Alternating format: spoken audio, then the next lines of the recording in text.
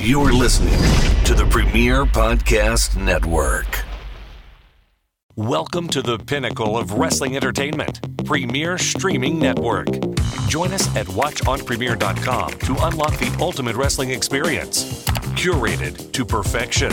Immerse yourself in the spectacular world of wrestling history, where classic battles and unforgettable moments are at your fingertips. Join us today and experience the epitome of curated wrestling content. Because when it comes to wrestling entertainment, Premier sets the standard. Be Premier.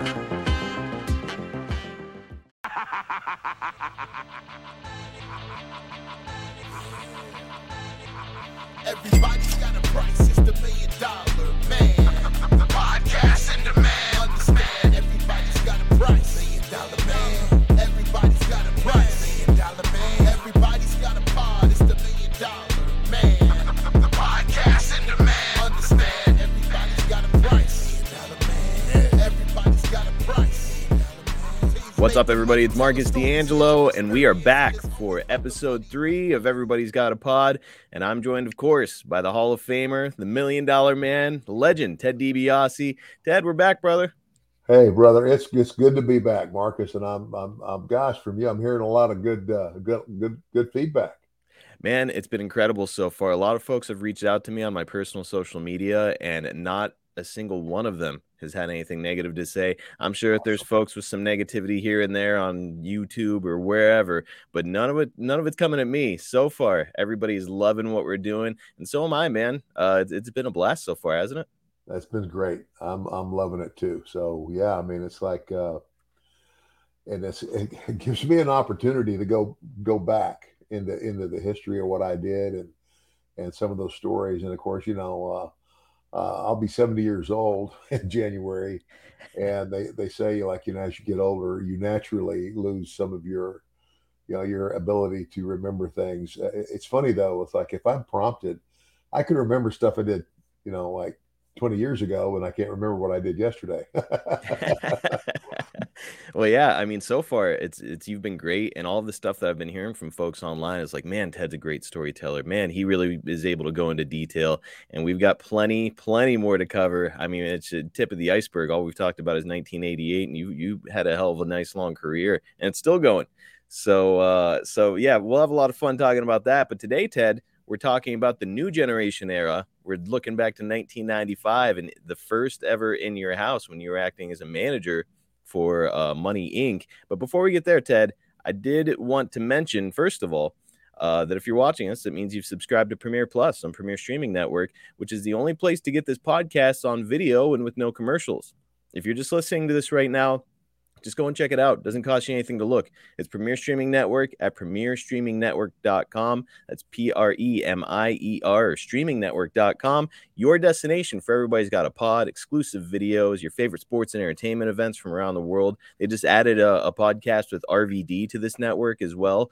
And man, they're constantly growing, constantly adapting, and the future looks bright over there. So just go and check it out. Let's get into our subject this week. It's 1995, and at this point, Ted, your in-ring career was over. It had ended in 1993. 2023 marks the 30-year anniversary of your retirement, and we will be talking about that this year. SummerSlam, your final match with Razor Ramon is coming up.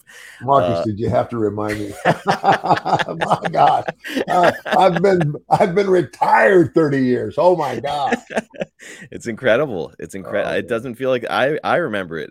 So it doesn't feel like that long ago. And SummerSlam is coming up fast, SummerSlam season. So we'll be talking about your match with Razor Ramon, what happened with you in Japan. All of that is coming up. But for right now, I just want to ask, here in 1995, how are you feeling about your new role in the company as a manager?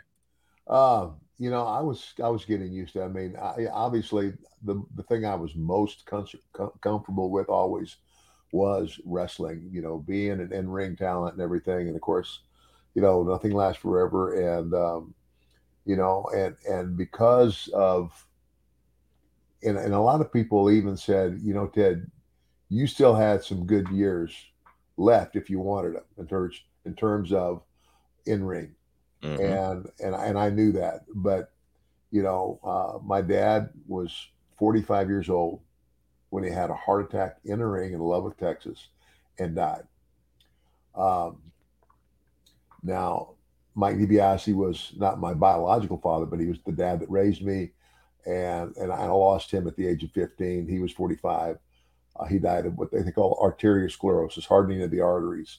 Of course, they didn't know, and at that time, a lot of the things they know about the heart and other things. But he had a couple of checkups, and I think he knew.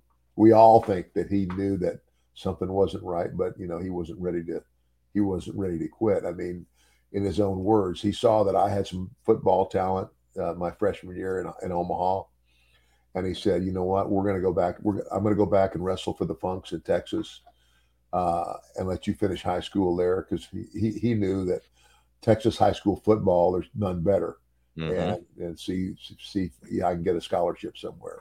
But that was his thoughts, and we went back that summer, and in July he had a heart attack and died. So I guess part of me was like, I'm not going to stay too long. And there are some guys and a couple of guys and I won't mention names because I love them, that are still wrestling or are still trying to wrestle. And it just breaks my heart. It breaks my heart when I see them because they look terrible. I mean, they don't look like they should be in a wrestling ring at this point in time in their life. And it just, but I understand, as much as I hate it when I see it, I get it. I understand. I understand why they do it. So I don't know. Man, I don't know if it made any sense. No, it did. And look, like it's got to be such a strange feeling where after all the years of training, the years on the road, all the things that you did to get where you are, to all of a sudden just say like, okay, I'm never gonna take another bump again. Like that's got to be a really bizarre feeling, hard to come to terms with. Yeah, and it is, especially. I mean, there's a lot of people that go to work every day, Marcus, and you know what, they go. And some people like what they do, but not everybody likes what they do. There's a lot of people who go to work every day simply because they have to put food on the table, and they don't necessarily love what they do. I absolutely, I lived, ate, and dreamed wrestling. I mean, I was a kid who grew up in it, watched his dad, watched other guys, and from the get go, I was determined. I mean, I had already signed a letter of intent, a conference letter of intent to play college football at the University of Arizona. And wrestling came on one day. I had not seen any wrestling since my father's death. And this is the wrestling out of Amarillo, Texas. They're coming to Tucson to have a show. They were kind of experimenting is what they were trying to do to see if they could get enough, enough of a crowd interest to start coming to Arizona and branch out a little bit. So anyway, I go to Tucson. I haven't seen the Funks since my father's death, and I'm a senior in high school. I've signed a letter of intent to play at Arizona, which is in Tucson, and there are the Funks. And Terry says, "Hey Teddy, it's good to see you, man." He says, "I tell you what," he says, "if you want to," he says, "I can make arrangements for you to take a recruiting trip to West Texas State. And even if you know what you're going to do, just take the trip because the trip is free, but it gives you an opportunity to come back and visit with us and a lot of your old friends." And so I said, "Man, that sounds great." And I'm going to tell you what, though, it's all it took. I got back to Amarillo. I saw a lot of people that I had known that I hadn't seen in a very long time. And, and so everybody just wondered, why did you choose West Texas State University over the University of Arizona? And what I never told anybody was it wasn't about football. It was about wrestling. I chose West Texas State because I knew West Texas State would put me closer, to the Funk family and back within arm's reach of the wrestling industry. And all my life, that's what I wanted to do. As a matter of fact, I was on a scholarship at West Texas State, full scholarship. But, in the summer, most of the guys went home. I didn't. I stayed there. And I think one summer I I roofed houses. Oh my gosh, horrible. But anyway, the summer between my sophomore and junior year, I refereed. The NCAA, there used to be a ruling where if you competed professionally in any sport, you lost your amateur status altogether. But then they changed it to where you could compete in one sport as an amateur and still maintain your status as I'm sorry, you could compete as a professional in one sport and be paid, and only you would only use your status as an amateur in that sport. In other words, you could play football, if you played, obviously I wouldn't play professionally, but like professional wrestling, that would mean I couldn't wrestle as an amateur anymore because I got paid. But anyway, that summer between my sophomore and junior year, I refereed. My summer job was I was a referee in the Amarillo territory every night, 7 days a week, and I I don't know how much you know about wrestling, Marcus, but I'm telling you, being the third man in the ring, you'll learn a lot because you're right there. You're watching what they're doing and you're hearing what they're saying to one another, and then I got a lot of encouragement too. And they said, "Gosh, everybody called me Teddy." They said, "Gosh, Teddy, man, you picked this up quick." I said, "Well, this is my life. I grew up in this, but I was watching and I was learning." And so, and here's the thing. Then the summer after my junior year, Dick Murdoch, who's a guy that a lot of people know, and Dick Murdoch was a very good wrestler. He was going, and he told me, he said, "Teddy, I'm going to work for Bill Watts."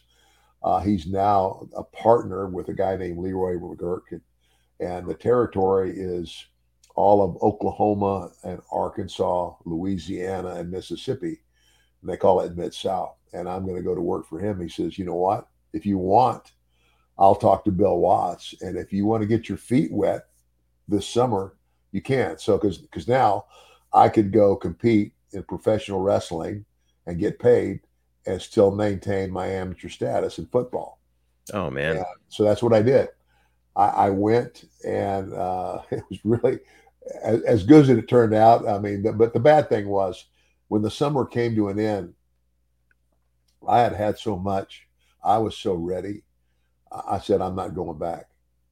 I said, "Why do I, and oh my gosh." I mean, I remember Terry Funk and his wife, Vicky, were, kind of like second parents to me, and Terry was tough. "Teddy, you got 1 year left. Go back and finish college. You got 1 year left." But his wife, Vicky was, well, she was really mad. And I said, "I'm not doing it." I said, "Look, I grew up in this business. This is why I came back to West Texas State, is that I wanted to be around wrestling." And I said, because everything has gone so well this summer and I'm getting so much encouragement from so many people, I know this is going to be my life. So, 1 more year, but, now as a guy who's almost 70, I look back at that and go, "You idiot." I mean, I had 1 year left to go, and I think about it now. What if I had gotten hurt? Oh, and man. A lot of guys get hurt and they can't wrestle anymore. Or what if something like that had happened and you didn't finish? You could have had that degree, and if you got hurt, you could have then gone and been a coach and a teacher. But by the grace of God, what God takes care of fools. And I was a fool. Well, and when you're at that age, I know, at least for me, somebody could have even probably come to you and said, "Hey, Ted, what if you get hurt?" And at that age, the answer is like, "I'm not going to get hurt." Yeah. So it's just that was pretty much. But hey, look, everything ended well, and I mean, it's the start of this love affair you have with wrestling. And now here we are. We're coming off the heels of WrestleMania 11. And the main event featured Bam Bam Bigelow, who's a guy we've talked about here before, but then Yeah. a guy who's not a wrestler, and that's Lawrence Taylor, a celebrity in the Right. main event of WrestleMania, man. Now, that had happened with Mr. T, of course, at WrestleMania 1, but that was a tag team match. Here he was going one-on-one with Bam Bam. You're ringside. What did you think of the whole thing? Oh, you know what? I was worried.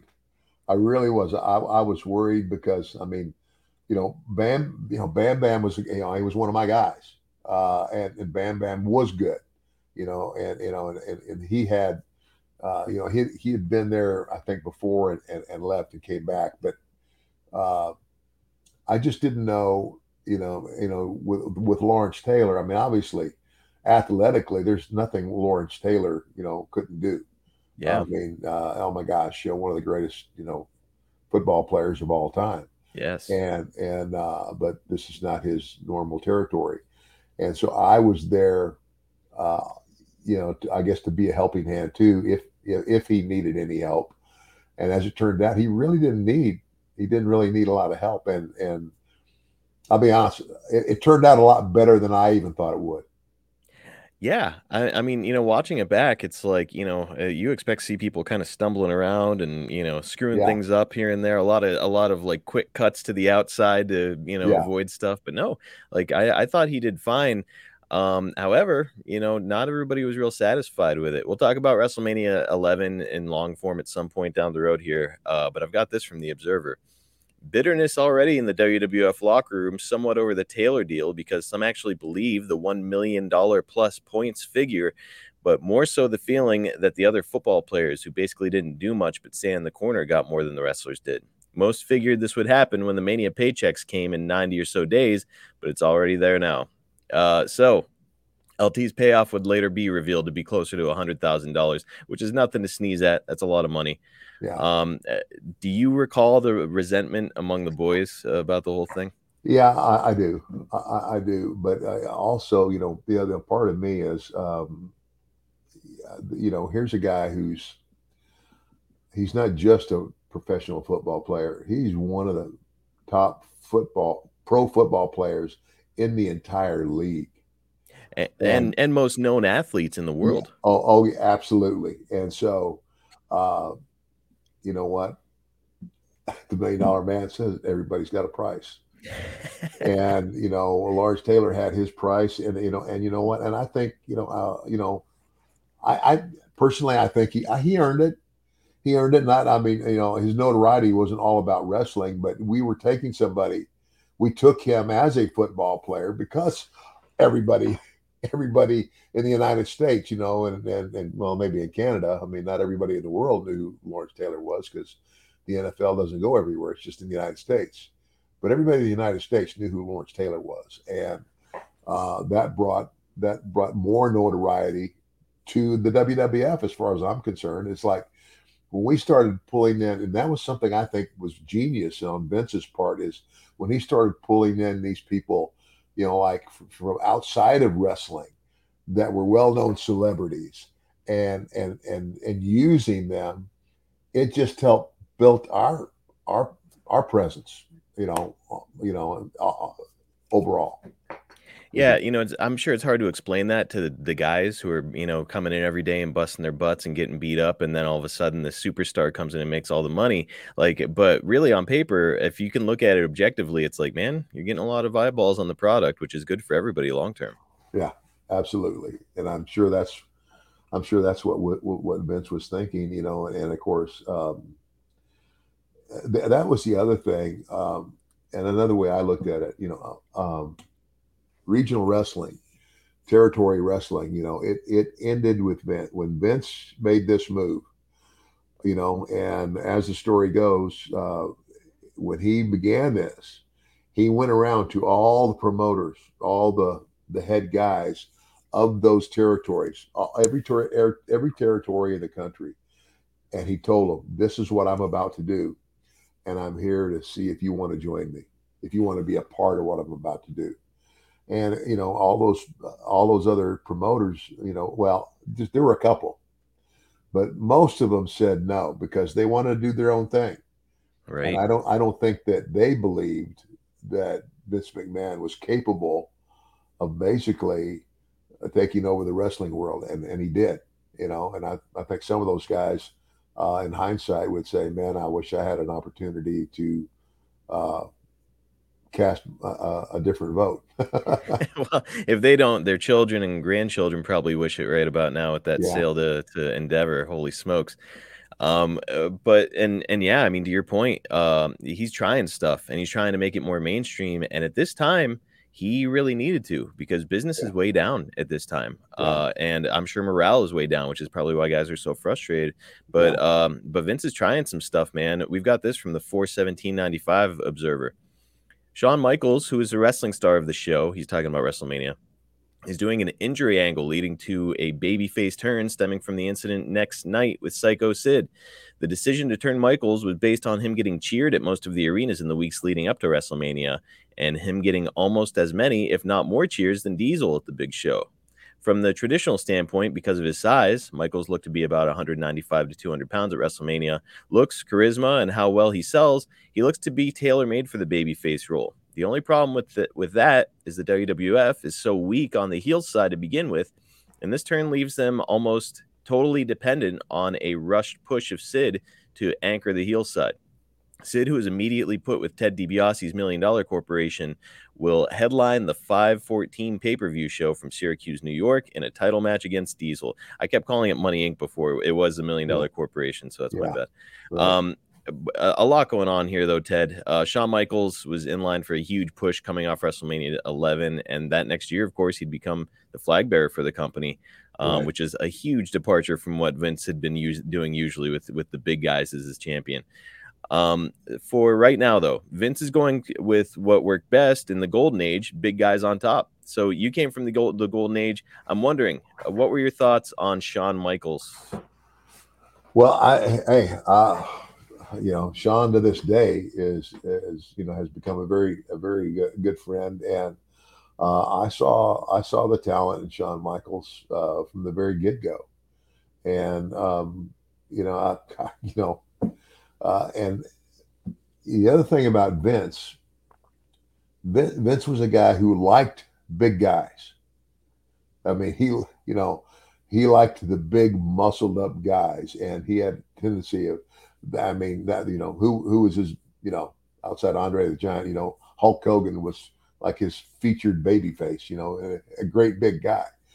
But when you put the kind of talent that Sean has, and the other thing is, the one thing that you can't teach any wrestler is charisma.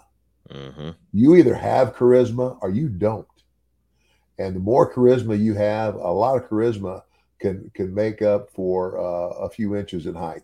Tell you what. And Shawn Michaels, as we all know, has a ton of charisma, and it showed. It came through all the time, and as it turned out, Vince's choice ended up being a very good one. Yeah, and I mean, good on him. The big guy thing was maybe not working quite as well as it had before, and he's seeing these reactions for Sean. It's like, man, you got to try something because business was not good at this time. Yeah. And speaking of business not being good, a guy who gets a lot of the blame at this time is Sean's buddy Kevin Nash because he's on top as the WWF champion. And a lot of people call him the worst drawing champion in history, which I think is pretty unfair. I think it was just a downtime in the business. But what did you think of Kevin as the flag bearer for the company? Well, and Kevin's a great guy, and obviously he had the size, he had the stature, and everything. And he's better on the mic. I watched him progress. And I guess I could see some people's disappointment. But again.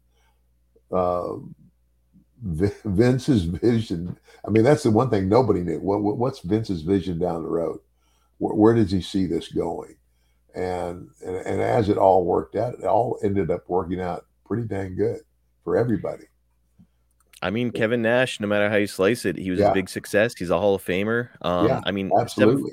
7 foot tall, handsome, like muscular. It's like Well, yeah, who wouldn't put the belt and, on him? no kidding. And you can add, you know, uh, Kevin's been in several movies now. I mean, I wouldn't say he's a movie star, but he's not The Rock. But I mean, I've seen Kevin in a lot of movies, Yeah.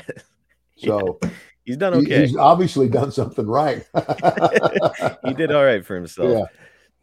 So And behind the I don't scenes, know. I don't know. I said, there would be some guys because Kevin came along and Scott Hall came along. It was almost like a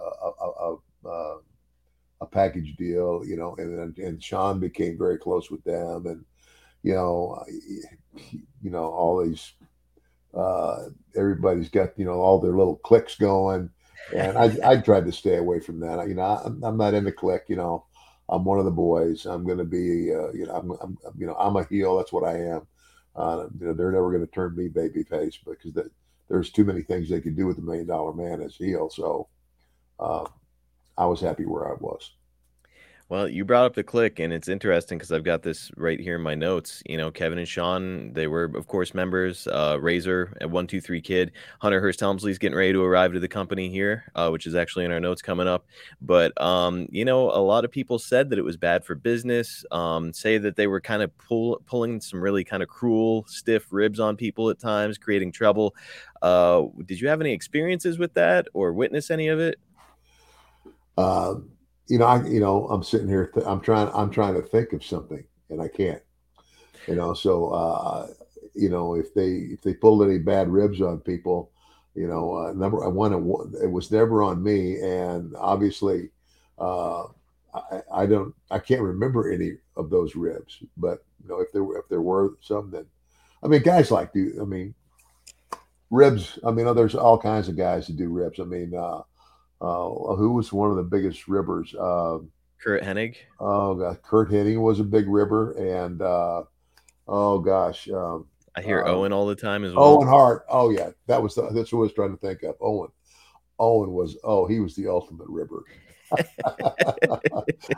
think about Owen though, it's like nobody got pissed at Owen because all Owen's ribs were pretty dang good. It was funny, and it's kind of like. When you're on the road like we were all the time, to have a good laugh means a lot. No doubt about it. Absolutely. And look, it's you get a bunch of guys together too. It's like Yeah. eventually they're just going to start fucking with each other. It's pretty inevitable. Yeah. Well, we can move on. As I mentioned a little bit ago, you're getting paired with Psycho Sid, huge guy, unbelievable look. Rumor has it that maybe he wasn't exactly all in on the wrestling business or super passionate about it. What did you think of being paired with Sid here? Well, I got along okay with Sid. I didn't think he was the greatest talent in the world. I thought he was very good on the mic. Mm-hmm. But his ring skills lacked a little. So I mean, I was okay with it. Sid's not really he's just a different kind of guy. And once you realize that, but I mean, I had some fun times with him, and he opened up and got. But I tell you what his other passion was baseball. Softball. Yeah, that's what I meant. Yeah. Softball. Yeah. Yeah. I mean, he talked about that all the time. So it's funny. I was going to bring up softball here just because that's kind of like the pervading thing online with Sid is like, he loves softball way more than he loved wrestling. That might be true, but man, he had a lot of success. He was champion a couple times, I think. Yeah, he was. Well, according to the Observer, there are a few other newcomers on their way into the WWF. I've got it here. John Paul Levesque will be starting as soon as his no-compete clause expires, which should be mid-May. He was at WrestleMania Fan Festival, as were Chris Candido and Tammy Fitch. Levesque, of course, is Triple H, who would be coming into the company with the Connecticut Blue Blood gimmick.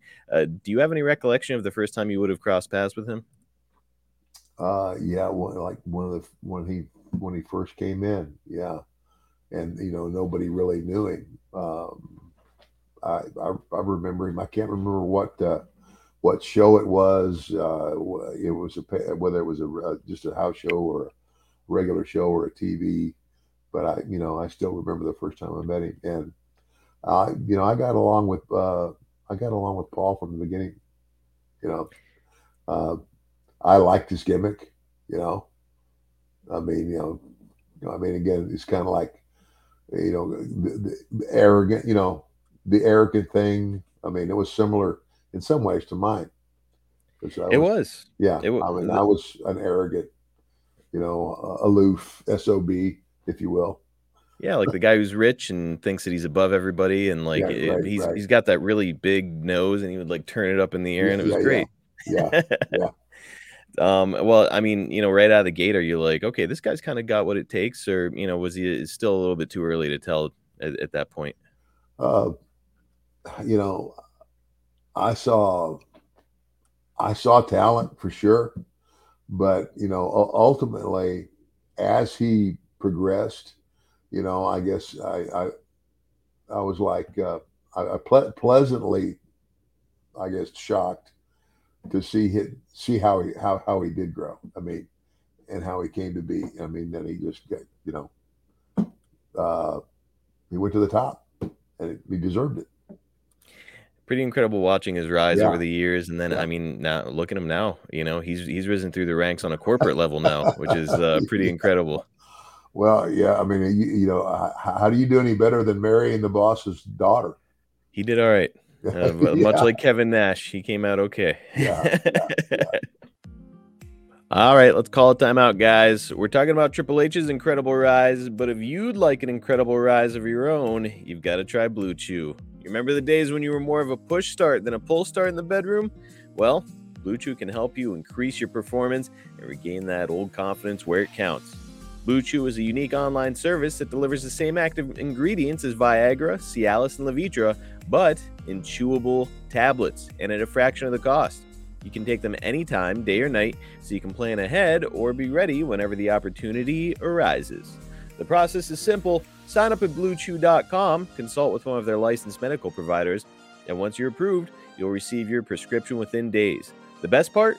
It's all done online. So forget about those visits to the doctor's office, forget about the awkward conversations, and no more waiting in line at the pharmacy. Blue Chew's tablets are made right here in the US of A and prepared to ship direct to your door in a discreet package. But of course, as we always say, there will be nothing discreet about your package. Look, I am always skeptical of this kind of thing. And if you're like me, you kind of want to give things a try before you make any kind of a commitment. Well, that's probably the best part of this whole thing, buddy. With our deal, you can try it for 1 month for free. All you have to do is pay $5 shipping. This whole time, you and your partner could have been having the best sex of your life, and maybe you've been missing out on it without even knowing about it. Why not just give Blue Chew a shot and find out for yourself? Women are attracted to confidence. We all know this, and Blue Chew can help give you back your confidence where it counts. Stop waiting. Stop procrastinating. Make this thing happen now. Just give it a try. Chew it and do it. Take advantage of our special deal. Again, you can try Blue Chew free when you use our promo code EGAP at checkout. Just pay $5 shipping. That's BlueChew.com, promo code EGAP to receive your first month free and receive a new lease on life with some new confidence. Visit BlueChew.com for more details and important safety information, and we thank Blue Chew for sponsoring Everybody's Got a Pod. Well, I mentioned Tammy Fitch. She's going to be sunny here in the WWF, and in a year, she'll become the most downloaded woman on the internet or some such distinction. I don't really foresee us discussing her much on the show ever in the future, but rumor has it she caused some issues behind the scenes here and there. Did you ever witness anything or have any talks with her or nothing? Nothing. For me, it was nothing. I stayed away from all of that. I just Smart man. Yeah, just not my thing. You were experienced at this time. You knew to stay the hell out of that situation. Yep.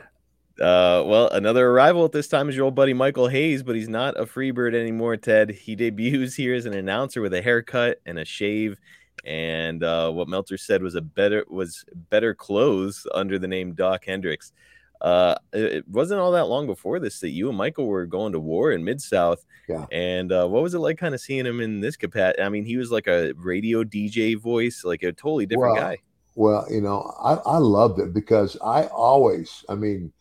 Michael Hayes, when he and Terry Gordy and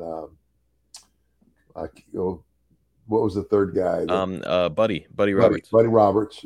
When the three of them were doing their thing, Michael was the mouthpiece, and he should have been. I mean, now, the other guys, they got their opportunity to talk, but Michael was the mouthpiece, and he had the wherewithal and the mental savvy. I mean, he was the guy that led that team, and led them well, very well. And I mean, everything Michael's done, in my opinion, has been very good, very good. I mean, it's like I can't remember. I recently ran into him. We're getting on the same airplane somewhere, I think in Atlanta, I had just had a brief moment to speak with him, and I said, "You still going at it?" And he said, "Still there." And I said, "Well, and I just kind of gave him this. God bless you." I said, because man, to stay in the heat there, I mean, it's hard. I mean, I Michael loves it, and of course, it's like wrestling was hard, but I loved it too. But that aspect of the business I didn't love, and I wasn't comfortable there. But Michael is, and he's gifted that way. In terms of his creativity and what everything. I got the greatest respect in the world for the guy, but all these years later, I mean, my gosh, he's still there, still doing it, and I'm like going, man, and Vince, he's the boss man, and he's not always the easiest guy to get along with either. Oh, that's the rumor has it that's the case. And man, good on Michael. Yeah. He's been doing it for a very long time now. And look, even this Doc Hendricks character, it's like, okay, it's not the Freebird. It's not Michael that we were all used to, but like he kind of made it work, and it was fine. He did a good job with it. You're with your new client Sid, and there's a parting of ways between yourself and Bam Bam Bigelow, who turned babyface after a loss to Diesel when you berated him in the ring.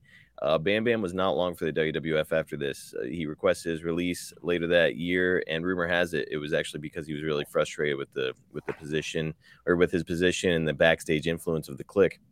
We talked about Bam Bam's first run on episode 1. Do you feel that the WWF missed some opportunities with the talented big man here in 95, or was it about done? I can't really say. I kind of felt like, Bam Bam wasn't a bad guy, but, he had a little bit of an attitude of his own, Mm-hmm. And I don't know that his, that if, like, I think he felt like he was like being like mistreated, or not treated as well as he should be treated. And I didn't agree with that. I mean, I didn't put him in the category with the guys that he was talking about. Right. Well, it's, he had that great look and a great athlete, but it's, man, I don't think that they had any vision for him. When he turned babyface here, he came out and he was like shooting fireballs and stuff. And it's like, okay, that's a cool visual, but like, I don't know if that's your champion. Yeah. It's just kind of strange. Well, Ted, before we move on to In Your House in the main event, I did want to get your take on this new concept from the WWF. It's In Your House. It's going to mark the first of what would be a series of bi-monthly pay-per-views to go along with the big 4 pay-per-views that were kind of the tentpole events for the company. The WWF is struggling here a bit, and it seems like a way that they can essentially take what would have been house shows and get a pay-per-view and a video cassette profit on them. So in the middle of all this, however, you've got to consider production costs, and they're also buying a damn house, so that they're going to give away on TV. So I'm not sure what the deal is or how they made it profitable. I imagine they did, though, if he kept doing these. At the time, how would you have viewed this opportunity? Man, I don't know. I just, basically, I kept my mouth shut and did what I was told. I do think that, like doing the, moving it to where there's a pay-per-view every month. I think that I didn't like that. It's kind of like, I liked it better when there was like, actually to begin with, there was one. It was WrestleMania. Yep. That was your big big main event show, and then they did them seasonally. Like there was, like one in the fall, one in the summer, SummerSlam, and I don't know, I can't remember. WrestleMania was one, SummerSlam was one, and I can't remember the name of the other two. Survivor Series, Royal Rumble. Yeah, yeah. Yep. I liked it when it was that way, but when they went to having a pay-per-view, show every month, I thought it was just, and I don't know why they did. I mean, to me, if it's not broke, don't fix it. Maybe I don't know. Maybe they did it because they were hurting for money. I don't know. And it's I think on paper, from a business standpoint, it probably makes sense, because again, you can monetize those VHS tapes back in those days, and you're monetizing pay-per-view, and they were selling it at a discounted rate, so people will be more attracted and maybe be able to afford more of these. So I kind of get it from that standpoint. However, I think that this kind of marked the time when all of a sudden the storylines were moving a lot faster. It used to be you'd have a feud with a guy for 4, maybe 6 months, sometimes 8 months or a year. And now it's like, okay, you've got a pay-per-view every single month. How often are you going to blow these off? Maybe you got 2 pay-per-views to get it done, something like that. Yeah. That fascinating doing the comparison, Ted. And speaking of fascinating, before the match between Diesel and Sid here in your house, we do get a promo that I had to include as our clip this week. It makes me laugh every time I see it. And it's actually become kind of like an internet phenomenon where people will say Jim Ross's line to one another. I'll let you watch here and we can talk about it. A lot of people say that your desire to control the WWF Championship is more like an obsession. Are you obsessed with obtaining the WWF title? You might say that, Jim Ross. You might say that I am obsessed with gaining the World Wrestling Federation title because, you see, by winning the title and bringing it to the corporation, it gives me a tremendous amount of leverage within the World Wrestling Federation. And as you know, I always like to have the upper hand. And as far as me not being able to have bought the title, when this man walks in that ring tonight and walks out with that belt, I will have, in fact, bought the title because he works for me. Sid, I've got a question for you. We all know that you can bring the heavy offense, but there are a lot of skeptics that think that perhaps you can't take it, that you can't take the punishment that Diesel will give you tonight. How do you address those skeptics? Well, the skeptics and all the people have a little bit of... Let me do this again. Oh, it's live, Hal. Sorry. Anybody has any doubt will get their answer tonight. Well, there you hear it, a man, a few words. Psycho Sid, back to you, Todd. We're live, pal. That's become kind of like a thing online now. people say it to one another all the time to this day, all these years later, 28 years ago. Just yikes, man. I mean, you're standing there for it. Do you just shake your head? Do you laugh? Do you offer him advice afterwards? How does that go? No. There wasn't much anybody could say. I mean, like they weren't gonna,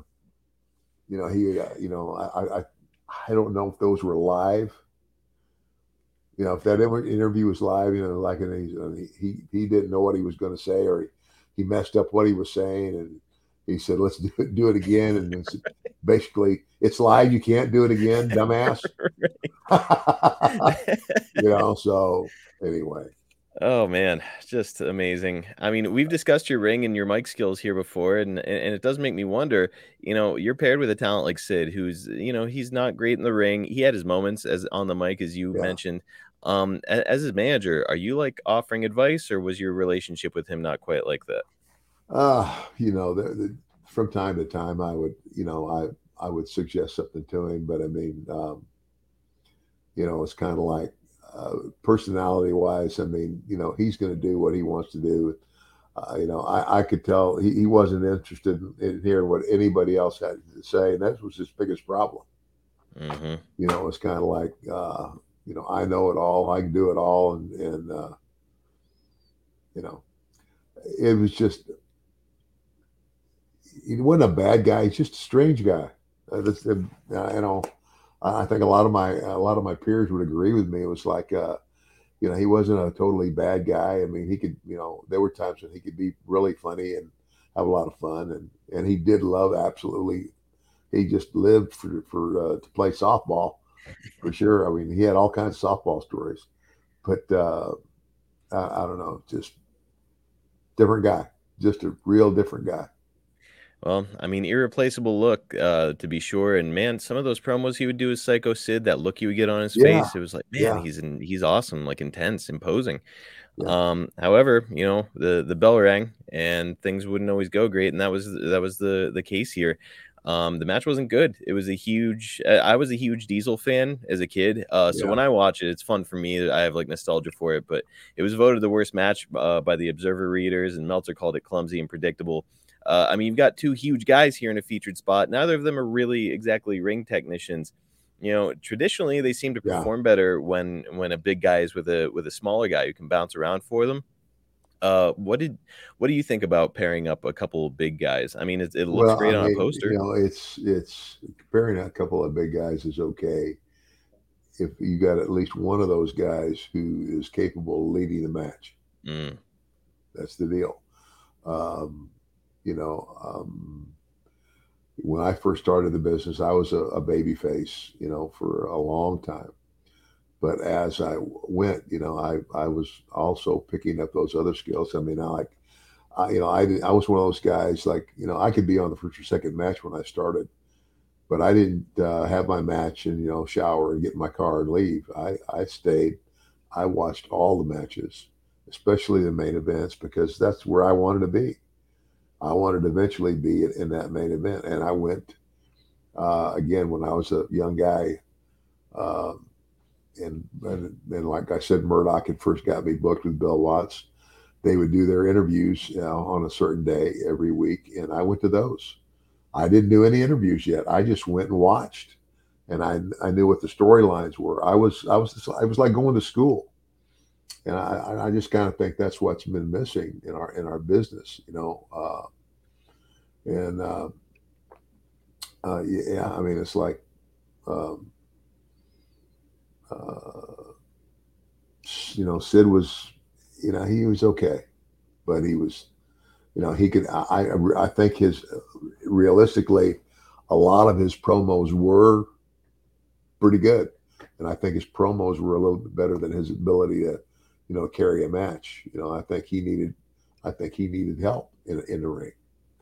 And I've never worked with Diesel, Kevin. I've never, I was by that time I was a manager, and I wasn't ever in the ring with him. Uh, Not that I can remember anyway. Now somebody's going to come along and go, "Oh yeah, you wrestled him," but I don't think I did. no, because by the time he retired, he may have been in the company. I can't really recall, but I know that he Yeah, was a heel, so you wouldn't have worked with him. yeah, yeah, So yeah, no, I don't think you ever got to step into the ring with him. yeah. Well, I got one more question, Ted, and then we'll just do a couple quick fan questions and wrap this one up this week. Okay. It's kind of a weird one, but it's something I'm curious about with you. If you can just put on your promoter cap for a second, would you have had Kevin Nash Diesel as the champion here? Asked another way, given the current talent and resources that were there in 1995, do you feel that he was the most marketable performer in the company? Um, wow, refresh my memory. Who else was there with me? Well, you've got in the company, like kind of the biggest stars you've got are Diesel, of course, and then Sid is on the rise. But some of the other stalwarts are like Bret Hart. You've got The Undertaker, Razor Ramon, Shawn Michaels. Those were kind of the biggest stars in the company at the time. Yeah. Um, I guess personally, I don't think so. I mean, Kevin's a great guy. I love, I like him personally. Uh, but he was never. I mean, he developed to where I mean, he did some pretty good promos and stuff. But again, he's somebody else who uh, really needed a ring general in there with him. And if he had a ring general in there with him, like for example, Shawn Michaels, Shawn's a ring general. Shawn go out there, call a match, and lead the best of them. Hmm. Uh, you know, then he's good. And but I think whoever carries the world title, in my opinion, is someone who needs to be able to work with anybody. My opinion. Well, and Bret Hart was there, and he was that guy. Yes, and Same thing with again, Shawn. another guy who comes from the same background that I does, grew up in the wrestling business, old school, and he could. Brett could work with anybody. I mean, you know what? Brett and I only had one match. That's it. And I mean, I think we wrestled each other in Odessa, Texas, and we wrestled to a draw. I remember when we went backstage, Pat Patterson, he said, "Man," he says, "you guys have been spending a lot of time together." He says, "That match was awesome." And we looked at each other and smiled and looked back at Pat and said, "Pat, that's the first time we ever touched." I mean, that was the first match we ever had. And then Pat was really putting it over. And I said, because psychologically we came from the same background of this is wrestling. You know, you got your guy who's your heat getter, and at that time it was me. I mean, the $1 Million Man was always heel. And you got your baby face. And the deal is I make the baby face, I beat him up, but eventually I make the baby's face shine, and by the end of it, he's kicking my butt, and the bell rings and time runs out, and and he looks at me and I looked at him, and like, there'll be another time, big boy. So anyway, it was good. Man, you just set me on a path. I'm going to go down an internet rabbit hole and try to see if I can find footage of that match. Because, man, that's I don't know. And I think I'm trying to say that match we did. I remember it was in Odessa, Texas, but I think it was done for Coliseum Video. Okay, so if it was done for Coliseum Video, it's out there. Yeah, I mean, I guess you could just maybe Google $1 Million Man versus Bret Hart. I don't know. I'm doing it, and I'm sure a lot of our listeners are about to do it. So, speaking of our listeners, let's get to a couple of their questions here. We've got Francis Reyes. Were you happy with the suit you were wearing, or did you want to wear your $1 Million Ring gear? So the shiny suit or the kind of normal looking suit? Well, the $1 Million Man, right? The whole deal there was, they made that suit for me, and it was kind of like, if this is the monkey suit I got to wear, okay. But like I said, when I got in the ring and the suit came off, and it's like that whole deal, like it was just the shirt wasn't even a full shirt. It was just enough to cover, that area. Right. And I could snap that off, take off the jacket, and Virgil would take it. He would whip the pants off of me, like kind of like a stripper in a bar or something. And that's the real answer here is like maybe your character that suit would have worked for you, but you weren't wrestling anymore. So like for you to have a tearaway suit on all the time, it's inevitable that part of it's going to tear away at some point, and there you are in your underwear. Well, whatever. That's just it. The only time I wore those outfits, I had a black and gold one. I had a silver one. I had a green one, obviously. I had 3 or 4 of them. But no, once I became a manager, I never wore those anymore. Then I was wearing like just a regular suit, and I was much happier in it. Last question this week. It's from Thomas. Is there anyone in this era that Ted would have liked to see join the $1 Million Corporation, or someone that he pushed to join but just never happened? It's you guys, I need a little grace here. I'm almost 70 years old. And, well, if I can suggest somebody, how about the newly arriving Hunter Hearst Helmsley? That kind of feels like a fit, right? Oh, yeah. If I could have got him. And, of course, that's the other thing about Paul. It was like, I don't know that anybody really, when he first started, saw what he was going to become. No. I mean, I think Paul did a real good job of coming of age and shocking everybody. He did a hell of a job, Yes, he did. And ended up being one of the greatest workers we've ever had. I know, at the time, I kind of look at him like, okay, he's like, he's a mid-card guy, like Intercontinental Champion guy, but he continually evolved his character, Oh, absolutely. and it made him a star. Absolutely. And I tell you the other thing where I give him a lot of credit. I mean, um, you know, um, I would have hated to go to Vince McMahon and say, Vince, I'm marrying your daughter. You're fired. My God. No, but I'm just joking there. But just in general, I know, like last year, uh, they had me go down to NXT and do that thing with Cameron Grimes, because apparently Cameron had legitimately made a lot of money in the stock market, because he Oh, follows the stock market, and so he legit made a bunch of money, and so they said, man, well, let's have a little story here about him he starts to act like me now, right? And he's yep. doing all this stuff, and so they had me come in, and he goes and he buys this diamond bezeled watch or this really nice expensive Rolex. And I come up behind him and I go, nice watch, kid. Then I hold up the diamond bezeled watch and go, but it's not $1 million watch. I laugh and walk away. So anyway, we did 2 or 3 weeks like that. It went a little longer than they anticipated, because it got over. That's where I kind of, now I'm seeing Triple H as the boss. He's the guy running NXT every week, and and he's coming and going from Stanford, and it's like, wow, man. I don't think he ever envisioned, when he married into the family, that, I don't know, maybe he did, but I just applaud him because he did a hell of a job. Unbelievable. I mean, the guys.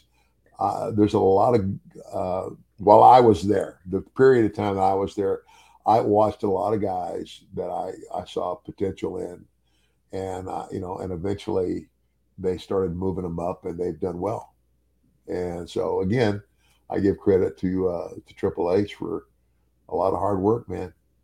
Above and beyond expectations, I would say. And really, after the whole curtain call incident, which I hope you and I are going to talk about here someday soon, after the whole curtain call incident, he got all the heat because Shawn was champion and the other two were leaving. So all the heat went to Triple H. And that actually was the birth of kind of Stone Cold Steve Austin at King of the Ring, because apparently Hunter was supposed to get it. So despite all that, he still rises all the way through the ranks, becomes a great wrestler, a great champion, and now one of the biggest figures in the office setting for the WWE. Yeah.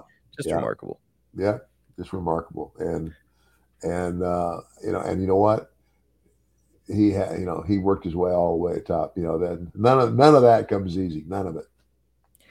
None of it does come easy. It is remarkable. And I think what we're doing here on the podcast is remarkable, Ted. That's going to do it for this week. I appreciate it, Marcus. Thank you so much. Oh man, it's been you're helping me go down memory lane, and it's kind of like I don't know if I told the fans all this, but I'm dealing with this. This is legit. I don't have Alzheimer's and I don't have dementia, but they said Ted, you have something. We just simply call it severe brain trauma. I said, really? I only wrestled for maybe almost 20 years. So I'm not surprised that I might have a little brain trauma, but what it affects is my memory. And they say, they say it's be easier for you to remember something you did like 40 or 50 years ago. But the short-term memory, some of the stuff like now, but it's bits and pieces. I mean, it's kind of like, and having had a almost 20-year active career, I mean, I physically wrestled almost 20 years. And that's, in the early days of that, there were no days off. That was 7 days a week we wrestled. Man. And, until I went to the WWF, and then even then when I first started with them, was 3 straight weeks on. 21 days, 21 cities, and then you go home for a week. And then they eventually changed it to 10 on, 3 off, 4 on, and 3 off. So you were home a little more. So, but again, Um, you know, I thank God I'm still here. Man, and like we're not even talking about all the years you played football, and yeah, it's like I'm 100% you're gonna have Yeah. some. I played football in high school. I'm sure I've got it, and I didn't take a wrestling bump once in my whole life. So, so, so no, man, no, and you're doing a hell of a job, Ted. I'm having a real blast doing this, and like I said, the feedback has been great. And by the way, you know, if you're looking to hear some clips from our show, if you're looking to catch up, and if you're looking to get some YouTube exclusive material, we actually just put up our first YouTube exclusive video today as this is recording. You've got to go over to youtube.com/@everybody's-got-a-pod. And up until the end of June, we're doing a giveaway. I've got this right here. You signed it. It's a signed Funko Pop. We've got one of those, but we have 11 of these signed Panini Select trading cards that you personally signed, and we're giving them all away. All you've got to do is go to youtube.com/@everybody's-got-a-pod and subscribe, and that's it. You're in. So again, it runs till the end of June. Go over there and subscribe now. We're rocking and rolling over there, and we want you to be a part of it. Absolutely. And as I go, just always remember, everybody's got a price for the $1 Million Man. I can't think of a better way to end this. We'll catch you guys next time right here on Everybody's Got a Pod.